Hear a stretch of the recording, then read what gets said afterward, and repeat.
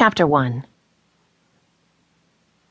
We'd traveled for days to reach California, and it takes only hours to steam from San Francisco to Point Lucia, but from the moment we heaved over the first of 1,000 waves, I knew that this stretch would take me farthest from the home I'd so precipitously left behind. At first, we pushed through a cold fog, guided only by the uneven clang of buoy bells. Standing on deck, I couldn't make out even the surface of the water. But in an hour or so, the sun began to filter through, revealing a picturesque coast of soft hills and low bluffs. Dolphins, not fish, my husband said, but mammals, just like us, arched in and out of the water beside us, shifting direction miraculously as one, as if attached by strings.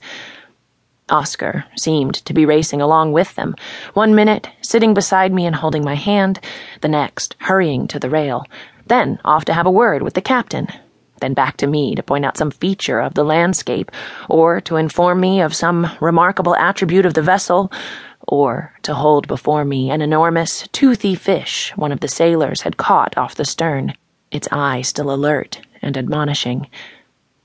At last I had to beg him to be less solicitous and allow me to weather the wretched waves in peace. Along one stretch, I spotted a lighthouse and a pretty white cottage glowing together on a lush green lawn. I was able to hope for a minute that it might be ours. "No, that'd be Pino's," a sailor said. A woman kept that lighthouse, he told me, assisted by her Chinese manservant. The woman was from China, too, although she was white. The sailor claimed she kept racehorses, grew roses, spoke Italian, and played sonatas on the pianoforte. "She doesn't sing opera?"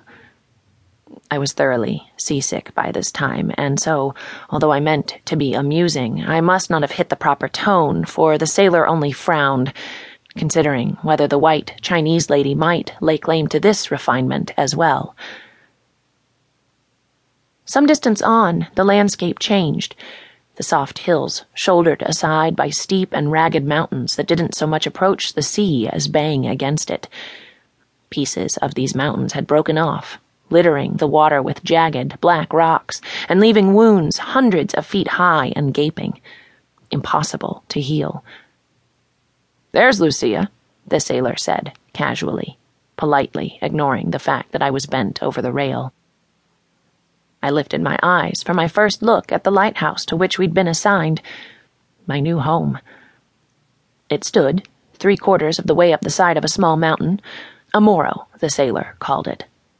A rough, brown breast attached to the land by only a spit of sand. Point Lucia had no lawn, no white cottage, and no roses. Above the light, at the very top, stood a gray, gabled hulk, built of the sort of blocks used for barracks and asylums and prisons. Around the main structure, a jumble of outbuildings was scattered. No trees grew on this mountain, and the stooped and stunted few that stood along the coast to either side reached inland with their branches, as though they would flee in that direction if they could. I was loaded, along with our trunk and a number of wooden barrels and metal drums, and the toothy fish, into a longboat, and rushed through the surf until the ocean finally spat us onto the beach, where the sailors emptied the boat with remarkable speed. Some barrels, I could tell they were empty by the ease with which the sailors swung them, and a mail pouch, full, were waiting.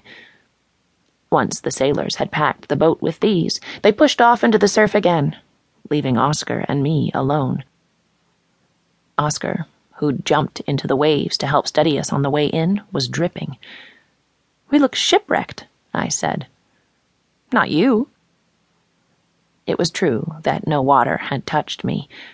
I felt wrecked, nonetheless, standing there with my boots sinking into the sand. If appropriate dress exists for being stranded on a wild beach, my lavender gloves and dove-gray veil didn't approximate it. While Oscar tramped toward the morro, shouting hellos with his hands cupped around his mouth, I stood by, helplessly, clutching our valise and breathing in the stink. Thick, snake-like coils lay scattered over the beach, as if an